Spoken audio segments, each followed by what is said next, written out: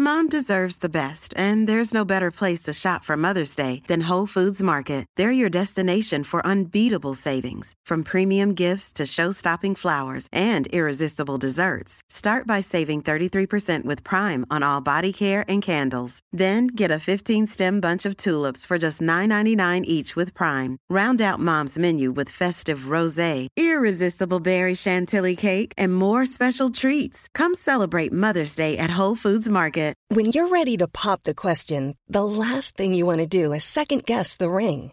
At BlueNile.com, you can design a one-of-a-kind ring with the ease and convenience of shopping online. Choose your diamond and setting. When you find the one, you'll get it delivered right to your door. Go to BlueNile.com and use promo code LISTEN to get $50 off your purchase of $500 or more. That's code LISTEN at BlueNile.com for $50 off your purchase. BlueNile.com, code LISTEN.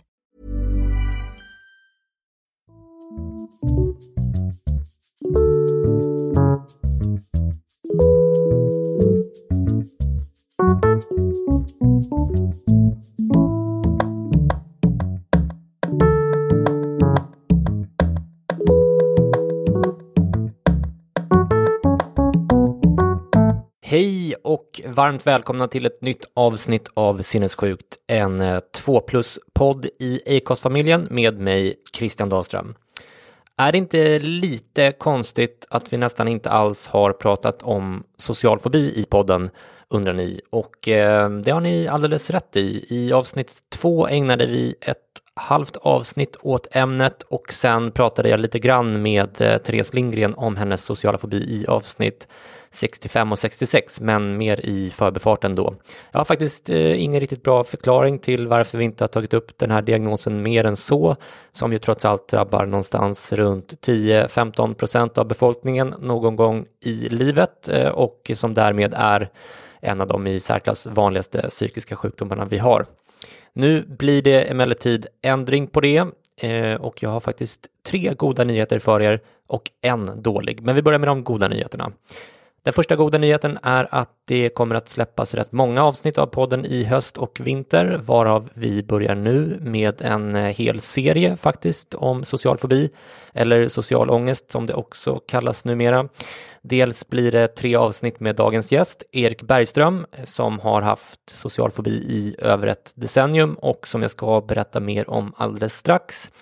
Dels blir det 4 avsnitt med det som är kanske Sveriges främsta expert på social fobi, nämligen professor Thomas Furmark som jag intervjuade i Uppsala i drygt 2 timmar häromdagen. Den andra goda nyheten är att Per Höglund kommer att göra comeback i podden, psykiatriken och lyssnarfavoriten förstås, som även han kommer att prata om social fobi med mig, bland annat kring till exempel läkemedelsbehandling av social fobi, vart man söker hjälp lättast och så vidare. Det eller de avsnitten har vi inte spelat in än, men jag vet ju att er kärlek till Per gränsar till det ohälsosamma, så det är kul att han ska vara med igen. Den tredje goda nyheten gäller främst er som har kanske en vägg som behöver en tavla. Ni som följer mig på Twitter har sett att jag har ritat ett stilleben med min egen sertralinask i, alltså med mitt namn och dos och till och med förskrivande läkares namn på. Den är gjord i grafit och påska på papper och jag kommer att trycka upp printar av den med en upplaga på 100 exemplar, numrerade och signerade för den som är intresserad, och rätt många har redan reserverat ett ex, och det säger jag inte bara för att framstå som skrytig och osympatisk i största allmänhet, utan för att det är sant helt enkelt. Bland annat så har hela 5 tidigare gäster i podden reserverat varsitt ex. Igår var jag på en studio här i Stockholm och lämnade in tavlan för fotografering och tryck. Men om ni vill se på originalet har jag fotat det redan nu, så gå in på vadärdepression.se så kan ni se, eller på sinnessjukt.se och klicka på butik så hamnar ni rätt den vägen med. Det är också i min webbutik ni köper ert ex sen ifall ni är intresserade. De kommer att kosta 800 kronor styck inklusive frakt, eller 700 kronor styck om ni hämtar ert ex på mitt kontor här på Roslagsgatan 19, och då bjussar jag på en kopp kaffe dessutom. Köper ni ett ex hjälper ni mig också att hålla podden helt gratis fortsatt för alla som behöver den in times of trouble. Den som har råd går in på vadadepression.se eller sinnessjukt.se och klickar på butik så hittar ni tavlan där. Men nog om min privatekonomi nu och åter till dagens ämne och framförallt dagens gäst. Erik Bergström föreläser landet runt och driver Ångestskolan som en hel del av er känner till redan. Ångestskolan har mer än 50 000 likes på Facebook. Där lägger Erik ut informativa videos och annat om främst social fobi som han själv drabbades av redan i 10-årsåldern och som sen plågade honom under ett drygt decennium innan han efter ett sammanbrott som nybliven 22-åring började sin ändå relativt snabba resa ut ur ångesten. Det är en fascinerande person med en delvis ganska sorglig bakgrund, men mest av allt är han väldigt upplyftande och inspirerande. Och även om ni är 100% ointresserade av social fobi så lovar jag att ni kommer att känna att en genomlyssning av den här tredelade intervjun trots allt har varit värd er tid. För mig själv blev det kanske lite mer personligt än jag hade tänkt innan eftersom jag relaterade till hans historia helt enkelt. Jag hoppas att det inte blev för mycket snack om mig. I så fall ber jag om ursäkt för det redan på förhand. Det här är första delen av 3 av intervjun med Erik. Här berättar han bland annat om när och hur han blev sjuk, hur hans familj reagerade och hur fobin utvecklades över tid. I del 2 som kommer nästa vecka berättar han till exempel om varför han till och med bytte namn som en konsekvens av fobin, men också hur han tog sig ur sin sociala ångest med hjälp av KBT, lite om bakslagen på vägen och vilka situationer han fortfarande kan få ångest i idag. Och i del 3 delar han med sig av sina bästa tips och svarar på alla era många lyssnarfrågor, bland annat om vad han jobbar med idag och hur det funkar för honom. En kort grej innan vi kör igång. Jag hoppar över faktarutan eftersom vi spelade in via Skype. Skype-linan var ganska stabil så jag hoppas att ni är nöjda med ljudkvaliteten trots att Erik inte kunde komma till min studio den här gången. Och just det, den dåliga nyheten som jag utlovade för en stund sedan. Det var en luring. Det fanns ingen dålig nyhet. Nu kör vi igång intervjun med Erik Bergström från den 21 augusti i år. Varsågoda.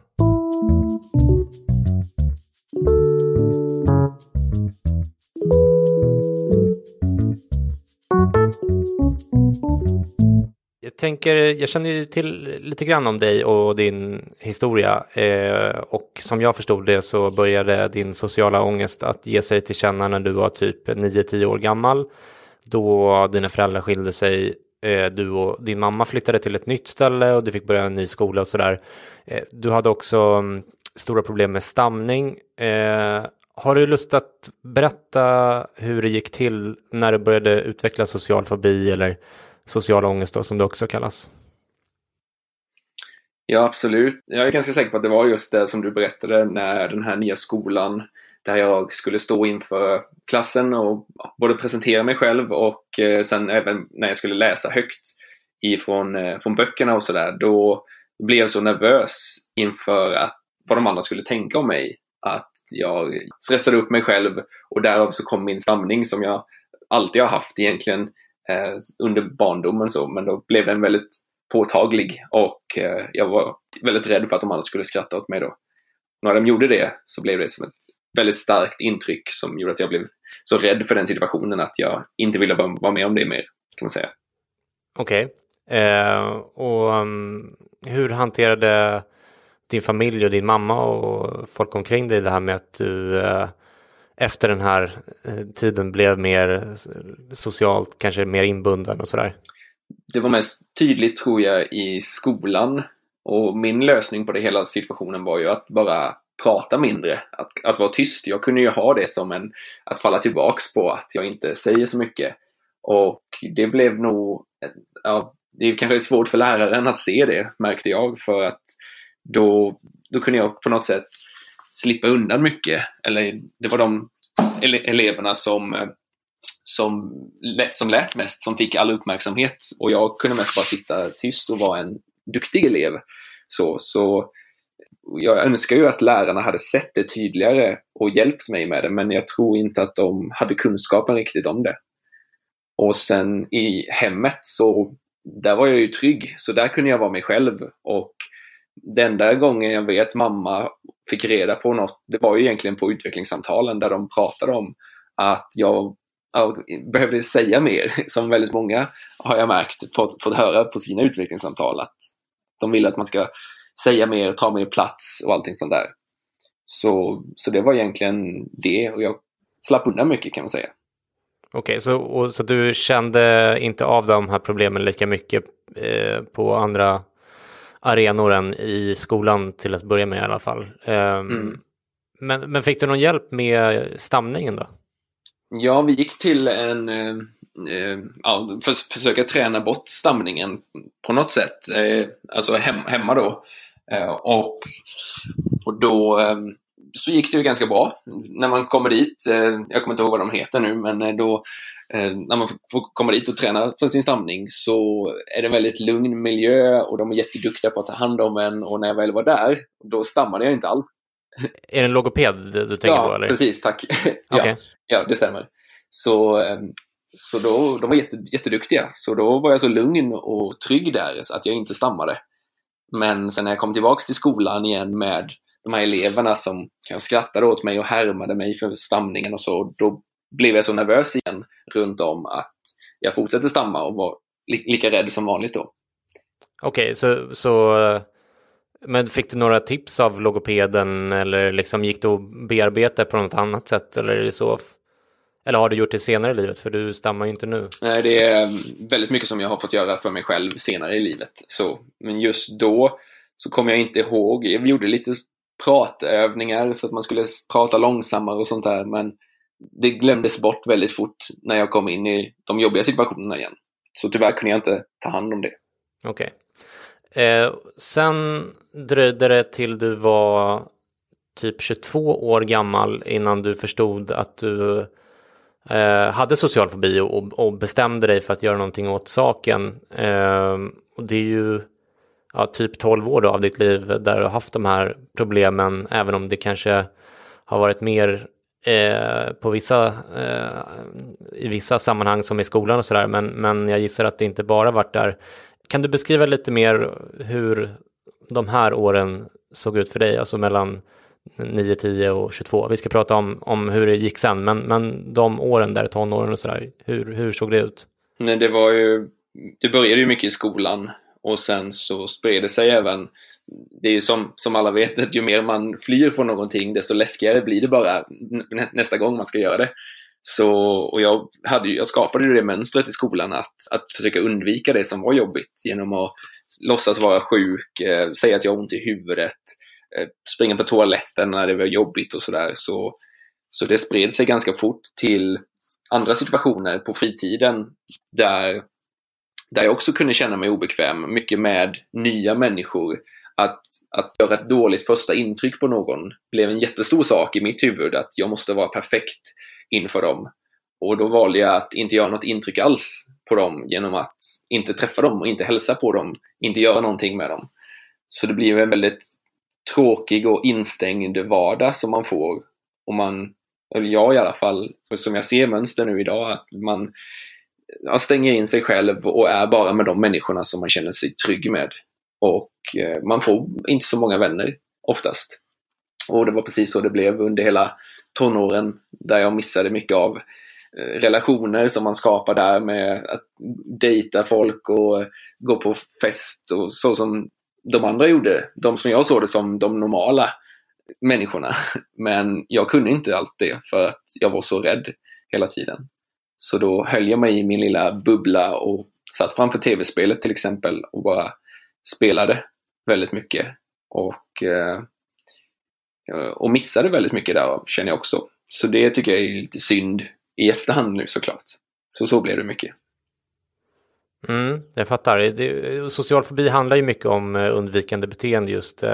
Du har ju redan nämnt ganska många här, men fanns det några andra undvikande beteenden som du hade för dig under den här perioden? Det var ju väldigt mycket just att inte ta sig till situationen. Alltså när man väl blir bjuden på någonting, så kommer ju direkt tankarna på vilka situationer jag kommer hamna i, hur jag kommer göra bort mig inför de här personerna, vilka personer som var där var superviktigt.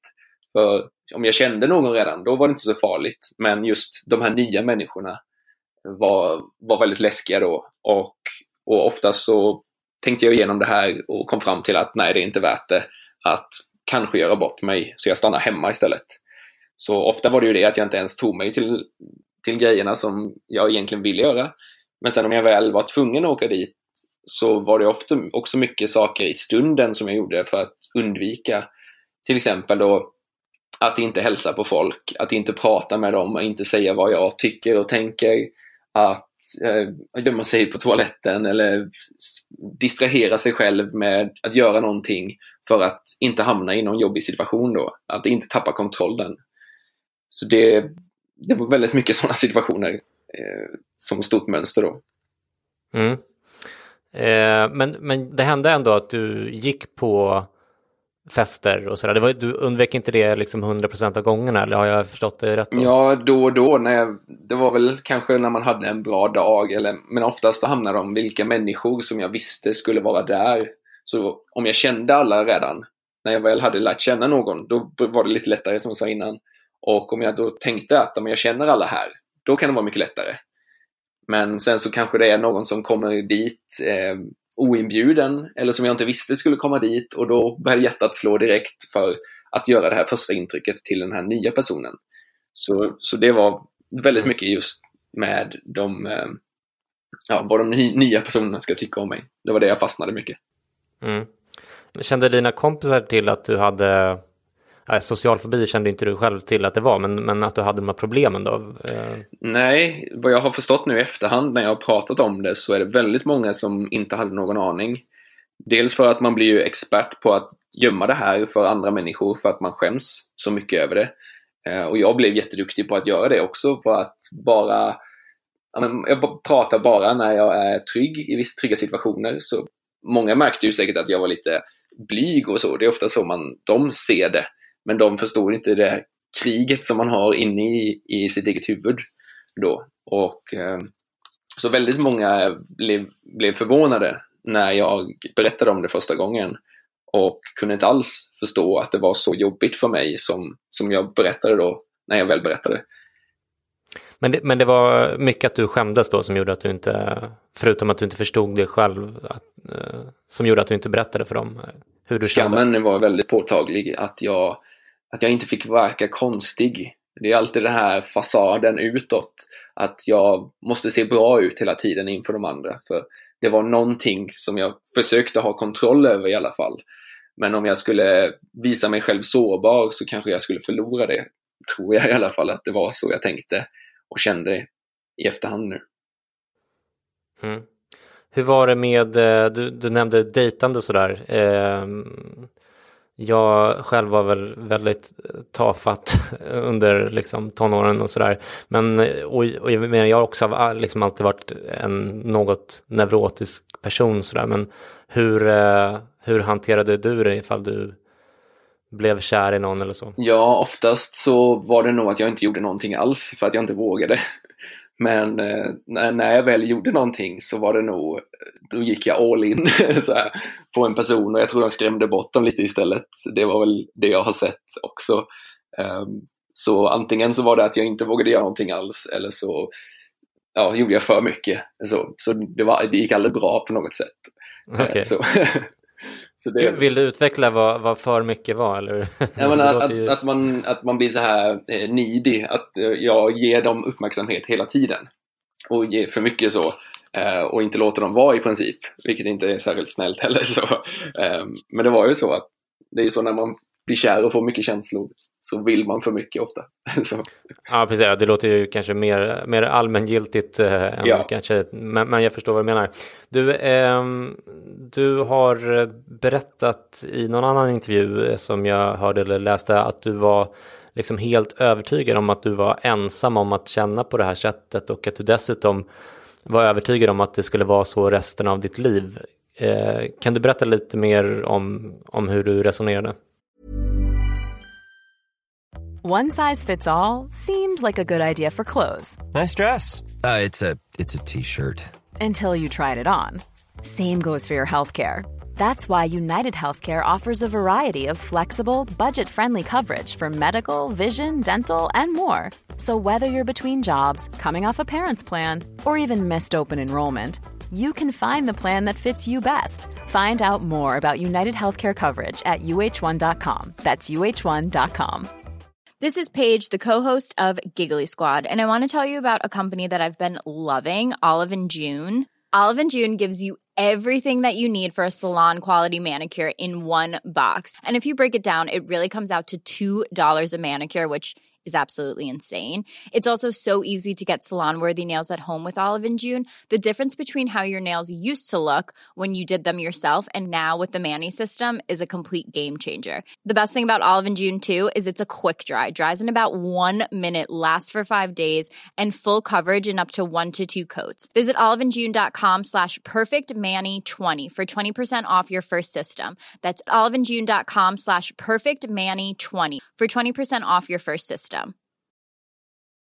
A lot can happen in the next 3 years. Like a chatbot may be your new best friend. But what won't change? Needing health insurance. United Healthcare Tri-Term Medical Plans are available for these changing times. Underwritten by Golden Rule Insurance Company, they offer budget-friendly, flexible coverage for people who are in between jobs or missed open enrollment. The plans last nearly 3 years in some states, with access to a nationwide network of doctors and hospitals. So for whatever tomorrow brings, United Healthcare Tri-Term Medical Plans may be for you. Learn more at uh1.com. Ja, jag har ju alltid tänkt det egentligen från det här med skolan. För när jag har vuxit upp så är det ingen som har pratat om det här tidigare. Jag hade ingen aning om att det var så många som kände den här rädslan i sociala situationer som jag gjorde. Men, för jag tänkte ju bara på mig själv i de här situationerna och tänkte bara att det är bara jag som känner det här. Jag är jättekonstig, för alla verkar ha det så enkelt i sociala situationer att prata med andra helt flytande, och de kan säga saker direkt utan att behöva reflektera över det. Men när jag behöver göra någonting så måste det ta så lång tid, och jag måste tänka på vilka situationer jag kommer kunna hamna i och hur jag kommer göra bort mig och hur jag kommer se ut inför andra. Och eftersom ingen annan hade sagt det, att de också kände likadant, så tänkte jag bara att jag är jättekonstig med detta. Jag såg ingen utväg alls med hur jag skulle ta mig ut det någonsin. Utan det var bara sånt som jag blev skapad, och det är min lott i livet som jag såg det. Ja, jag känner igen det där väldigt mycket själv från när jag fick paniksyndrom och sådär. Men det här är nästan ännu mer lustigt är väl kanske synd att säga. Men du har ju ångestskola nu och du känner mycket väl till vad statistiken säger om hur pass vanligt det här är. Så att det är ju liksom tvärtom en otroligt vanlig ångestsjukdom. Jo, det var läskigt när jag började läsa på om det här och fick reda på hur vanligt det är, och just när man har börjar berätta om det, och att det varje gång kommer fram någon och säger att jag har känt likadant men jag har aldrig sagt något om det, och att få veta det i efterhand känns ganska konstigt. Men det är så skönt att man får chansen att berätta om det och kunna hjälpa någon annan genom det. För att jag vet ju själv vad det är man går igenom. Jag får känslan av att folk som är i tonåren nu är lite mer, eller ganska mycket mer öppna om det här. Jag vet inte om det kanske är ett storstadsfenomen, eller nu spekulerar jag som du hör, men jag får känslan av i alla fall att fler unga idag skulle kunna tänka sig att berätta om det här i klassen eller för sina kompisar och sådär. Hur tror du att det skulle, om du hade haft samma mod och kunna berätta om det och dessutom som du gör nu på ett väldigt informerat och liksom bra sätt. Tror du att det hade kunnat göra stor skillnad för dig och att du hade fått ett rikare liv under de åren? Ja, jag hoppas i alla fall det. Att jag skulle kunna ha fått det. Det var ju mycket för att jag gömde mig själv som det blev jobbigt för mig. Men så fort jag började öppna upp mig och prata om det på något sätt, så märkte jag hur många som också drogs till det och också ville prata om det. Så jag tror alltid den har funnits där, att folk vill bara ha någon person som pratar om det först. Sen kan de också börja prata om det. Och jag önskar ju att jag hade kunnat prata om det som jag kan idag, såklart, för 10-15 år sedan. Då det hade hjälpt mig så mycket. Ja, alltså, och även om du inte hade vågat berätta det för dina kompisar, så kanske åtminstone för lärarna eller för för vuxna i din omgivning som hade kunnat vägleda dig lite grann. Jag hoppas i alla fall att ifall det är några ungdomar som lyssnar på det här, att de vågar ta upp det här och liksom hitta sätt och slippa all den här liksom all det här hemlighetsmakeriet som bara känns som ytterligare börda på lasten, eller vad fan man säger. Men du, ändrade din fobi karaktär under de här åren, eller var det liksom alltid samma typer av situationer som du tyckte var jobbiga? Hur den ändrade formen och egentligen hur mycket makt den fick över mig, skulle jag nog säga. Det började ju med stamningen. Det har alltid varit den grundläggande rädslan i den, att ingen får se mig stamma.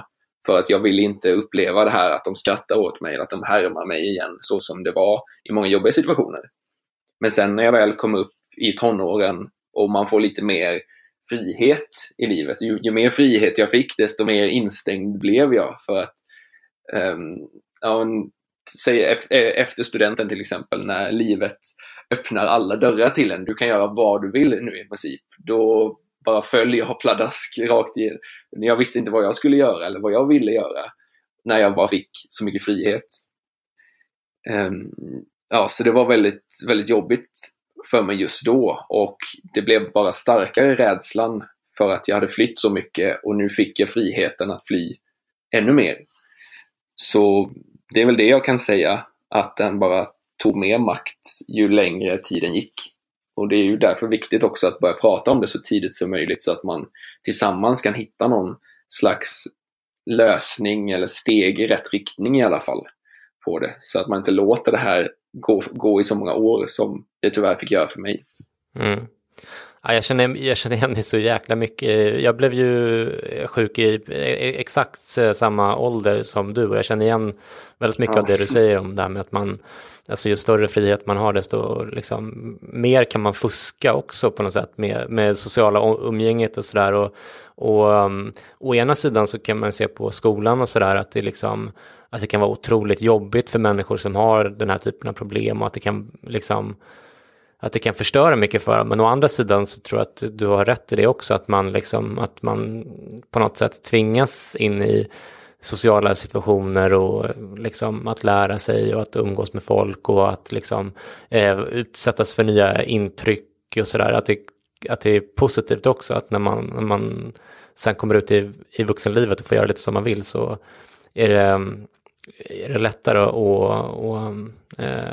gå ner sig, eller vad man ska kalla det, utan att det finns några liksom skyddsnät som plockar upp en.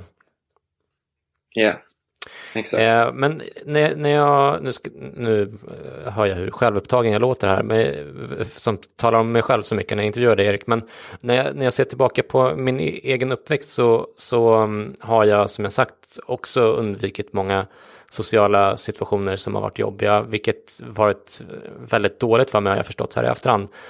Jag har varit något av en fegis ändå, får jag väl säga, ända sedan jag var väldigt liten. Men samtidigt, när jag tänker efter lite mer noggrant, så har jag också gjort en del ganska modiga saker. Jag spelade mycket teater i skolan på lågstadiet, minns jag. Jag spelade ungdomsfotboll, ett lag som spelade i stora turneringar som var rätt bra också. Jag tågluffade i Europa när jag var typ 15 år gammal. Jag gjorde lumpen och så vidare. Så bilden blir liksom mer komplicerad än att jag bara var en fegis i alla lägen.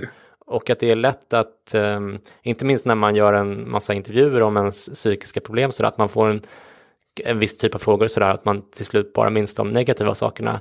Hade du också perioder eller episoder kanske under de här åren där du gjorde liksom så här förvånansvärt modiga saker som du kan se tillbaka? Eller var det liksom en rät linje ner mot det här sammanbrottet när du var 22 år gammal?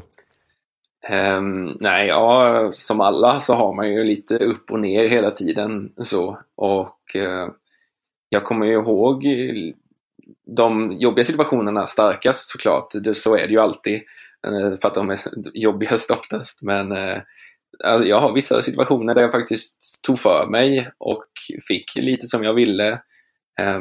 på ett jobb till exempel och sånt där. Men allting som jag ser mönstret i det är att i början så är det väldigt jobbigt och sen ju mer och mer jag vänjer mig vid någonting, desto lättare blir det. Och så är det ju såklart för många. Men när jag har fått landa i det och fått lite självförtroende, att då har jag väl kunnat göra bra och modiga och positiva saker. Men det är ofta, som jag sagt många gånger, det här första gången man gör någonting, första intrycket man gör på en människa, att där har jag fallit så många gånger, och det är det som har hindrat mig så mycket. Vi ska återkomma till det strax, det här med du föreläser nu och sådär, och det är ju på många sätt den värsta mardrömmen för socialfobiker, men jag kan också, förutom att jag då när jag ser tillbaka på min ungdom och ser att jag hade ett visst mod, så var jag ändå fegheten då, det så dominerande karaktärsdraget. Yeah. Och jag kan bli liksom förbannad på mig själv för att jag var så feg så länge, eller försiktig då kanske, om man ska vara lite snäll mot sig själv, och att många liksom chanser gick mig förbi, typ som att jag liksom sköt upp mitt liv en massa år och förlorade tid. Yeah. Gick inte många chanser dig förbi också under de här åren? Och kan du också bli arg på dig själv, så som jag känner? Ja, det där är exakt så som jag har känt väldigt länge i livet. Att jag har missat så mycket. Att de åren som andra lärde känna sig själva på något sätt, eller lärde sig sociala relationer, har jag tyckt mycket. Där missade jag så många år, att där har jag blivit arg på mig själv tidigare. Nu har jag lärt mig mycket mer och bara kunna släppa dåtiden på något sätt och försöka ta det framåt. Men det är också många relationer som jag har känt att den människan skulle jag ha velat lära känna, men jag vågade aldrig. Och sådana saker har suttit kvar mycket i mig. Så det du sa där innan, det var exakt så som jag har känt också under 10-15 år. Okej. Å andra sidan då kan man ju liksom se att det här är ju, social fobi är ju ofta en sjukdom som folk lever med under liksom ännu längre tid än du gjorde. Så att det här att du ändå fick ett litet sammanbrott som gjorde att du tog tag i det, alltså du hade lika gärna kunnat liksom inte bli bra också och fortsatt på samma spår. Så jag vet inte om det är en tröst, men man kan ju tänka så om man vill. Jag försöker se det så också. Jag förstår. Du, jag tänker också, nu har jag själv en 4-åring där hemma, och jag försöker hela tiden att uppmuntra mitt barn att utmana sina rädslor och sådär, för att inte bli då en fegis så som jag var. Samtidigt är det svårt att veta hur pass pushig man ska vara som förälder. Hur tror du att man bäst hjälper ens barn att undvika att trassla in sig i en massa sådana här undvikande beteenden, så som jag och för all del du också tycks ha gjort under uppväxten och tonåren? Ja, jag får den frågan lite då och då på mina föreläsningar, och det är nog en av de svåraste faktiskt att svara på. Dels är jag inte förälder ännu, så jag har inte den erfarenheten heller. Men det enda jag kan säga är väl att när jag ställer den frågan till mitt nätverk med väldigt många människor som har den här erfarenheten, så ser de enbart positivt på att ha blivit pushade av sina föräldrar. Okay. Att det är den negativa sitter i curlandet. Ofta. Det är det jag märker och har blivit lite förvånad över också. Sådär, att, okej. Men det är ofta där som människor är tacksamma för sina föräldrar, för att de faktiskt pushade dem lite extra. Så. Det är det jag har sett i alla fall. Okej, det tar jag med mig hem. Där hade ni första delen av intervjun med underbara Erik Bergström. In och följ Ångestskolan på Facebook. Hata mig på Twitter där jag heter C_Dahlström, och så hörs vi i nästa vecka. Ta hand om er, puss och kram, hej då!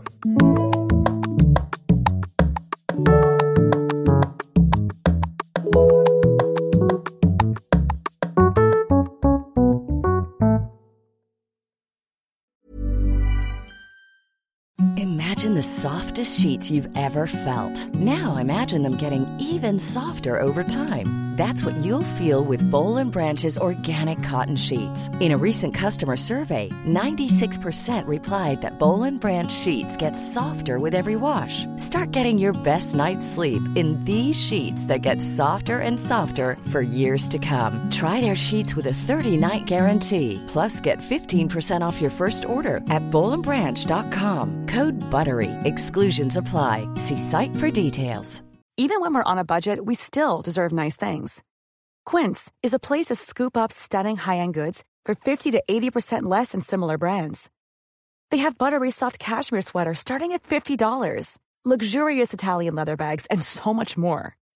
Plus, Quince only works with factories that use safe, ethical, and responsible manufacturing. Get the high-end goods you'll love without the high price tag with Quince. Go to quince.com/style for free shipping and 365-day returns.